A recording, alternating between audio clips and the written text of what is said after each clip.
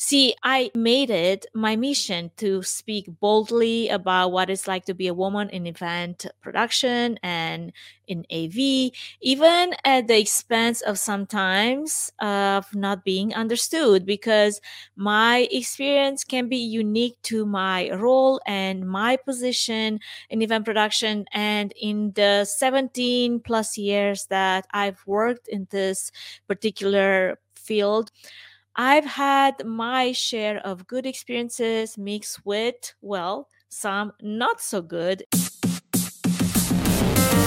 Welcome to Events Demystified Podcast, the Rant Series, where we go off the cuff and say it as it is, tackling anything and everything in the AV production, technology and event industry that not a lot of people are willing to talk about. The Rant Series is short and spicy, comes out twice a month in between the more tamed interview-style episodes. This podcast is brought to you by Tree Fan Events, a woman-owned boutique event production agency. And your host is Anka Trifan. Thanks for tuning in.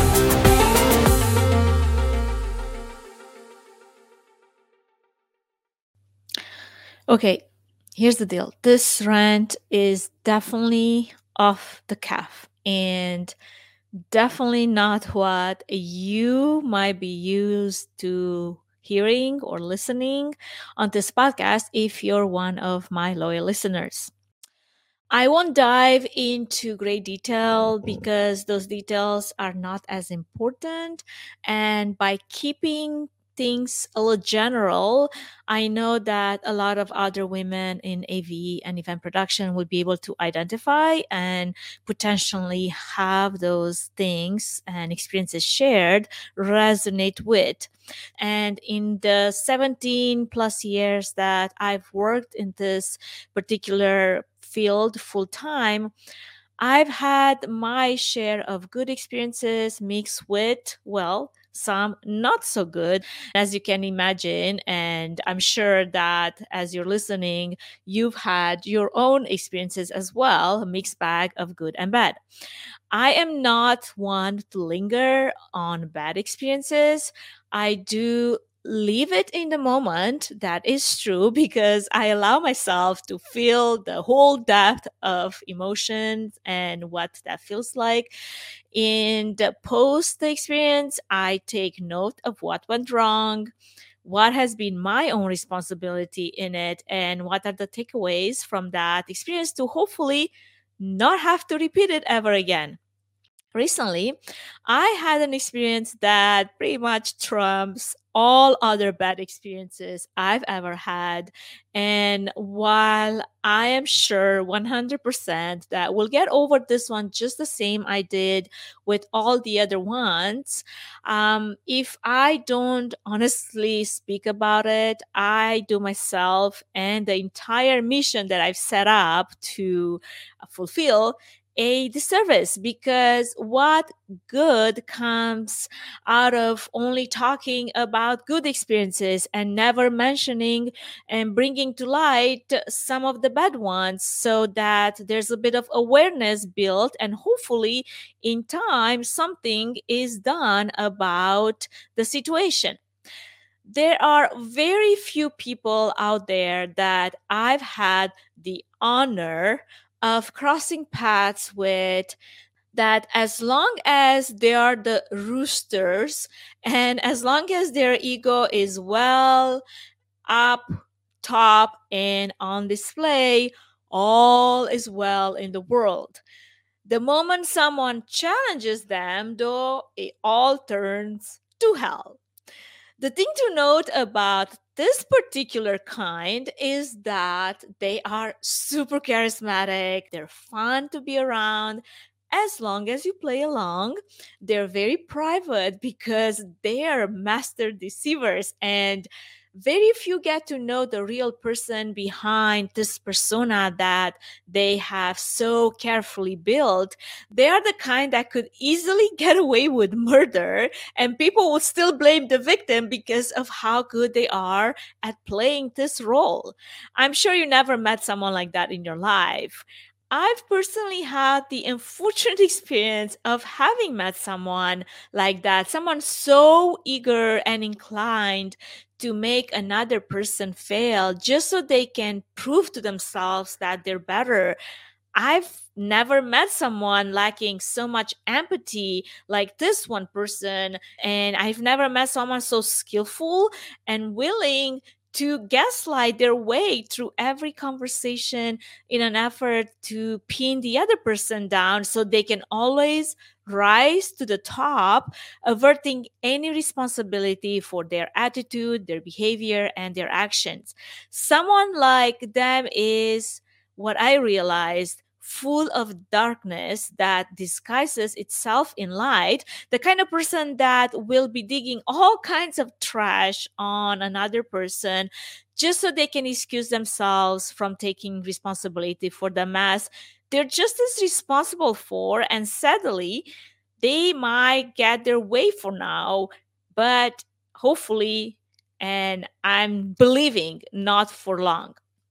When someone like this comes your way in an already male dominated, unfair, and unbalanced world, you've got to be fully aware that they're not your friend, even if at first that's their angle. Their definition of a friendship will prove to be existentially different than yours. And capable women make insecure men of this caliber feel even more insecure. So they will try and create drama and their narrative so they can leverage their power and end up being the hero of their own story, their own made up stories in a sad attempt to control everyone and everything around them.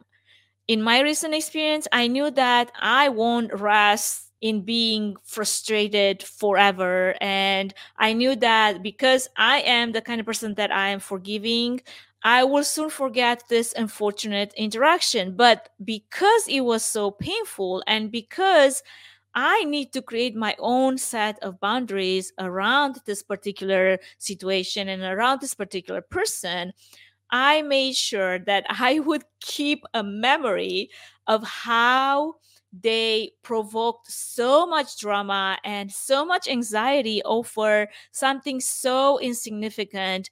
And I made a promise to myself that I will remember how they made me feel and how that anxiety has impacted the event that we were supposed to be working on, and how just the night before the event, I was lying in my bed with this pit of the size of the Bergam Canyon mine in my stomach, worrying about their vindictive nature and what they might come up with in their dire need of control.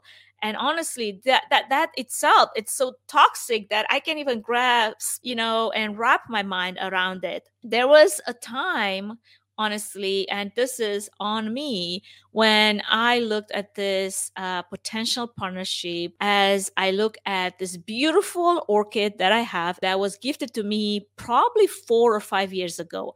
I have no idea how this orchid is still alive and it's survived so many years of, sometimes I water it, sometimes I don't. In the last 2 years, however, it's been dormant and it looked almost dead. And this is where you're wondering, woman, what are you talking about? Well, stay with me for a moment because I will tell you the whole story. There's a point to this, okay? So, for the last 2 years, my orchid has been dormant, has been almost dead, but I knew that it's capable of blooming again because I've had it for like 5 years now and it's done this in cycles. So I faithfully, kid you not, watered it every other week in hopes that maybe one day my orchid will come to life and it will bloom again in the most beautiful expression of regeneration and redemption and growth. Well, guess what? Good news. There's hope. My orchid finally is set to bloom even after having lost its first sets of buds because, it was a little bit twisted in kind of a crazy way. And as the fixer that I am, I attempted to fix it at the expense of actually snapping the buds. However, somehow he actually managed to grow another set of buds, totally twisted in some really crazy way again. This time, I'll just let it be because, oh my gosh, this orchid, it's got some resilience, and the type of resilience he has, it's unbelievable. Delayed, broken, crooked, yet still found a way to push through all the resistance and do what it was meant to do, bloom. Now, when I think of my relationships and my friendships, I like to think of them as my orchid. Sometimes I don't work with people for many years, or I don't connect with people for a long time, or I don't see them for a long time, but I never ever have burned any bridges. I always want to be the kind of person that I can reach to someone else and be remembered as someone that has been helpful to them in one way or another. I've never burned any bridges in my life, and I always want to make sure that my relationships are in good standing. And if I see you 5-10 years from now, we can pick it up right where we left it. Well, in comparison, this one particular partnership and relationship, this friendship that I was nurturing for a while, I was comparing it to my orchid. I no longer believe that it's meant to be blooming like I have believed of all my other relationships, regardless of the status or how far apart or close we were over the years. It's been the type of a partnership that I feel like so much hurt and pain and brokenness has been had. And there's no redemption nor grace that will ever heal what's been damaged. And with all of that being said, because I'm trying to figure out where exactly I'm going with this, here's basically my public declaration that gives myself permission, and you, if you're dealing with a similar situation, permission to say it's okay for some people and for some businesses and for some partnerships to go their separate ways and for those paths to not intersect ever again. I've learned some very valuable lesson during this entire experience that has been more painful than it needed to be, but I feel like I'm better off because of having had the entire picture of what this one particular person is capable of, because in their small world, they're used for things to revolve around them all the time. But in my world, that is not the case. And I am more than good with keeping this experience and that particular individual in my rear view mirror and move on forward with the lesson learned. And this is today's rant and the takeaway: rear view mirror. It's a beautiful thing. Thank you for listening to the Rant series of Events Demystified podcast. If you enjoyed this series and the other interview-style podcast episodes, please take a moment to review it and rate it. If you'd like to take it one step further, feel free to share it with your network. Connect with Anchor on social by tagging @Events Demystified Podcast. And if you'd like to learn more about TreeFan Event Services and find out if we're a good fit in supporting your event, can we help your event be successful with a 20-minute free consultation? Link in the episode's notes. Thanks for tuning in.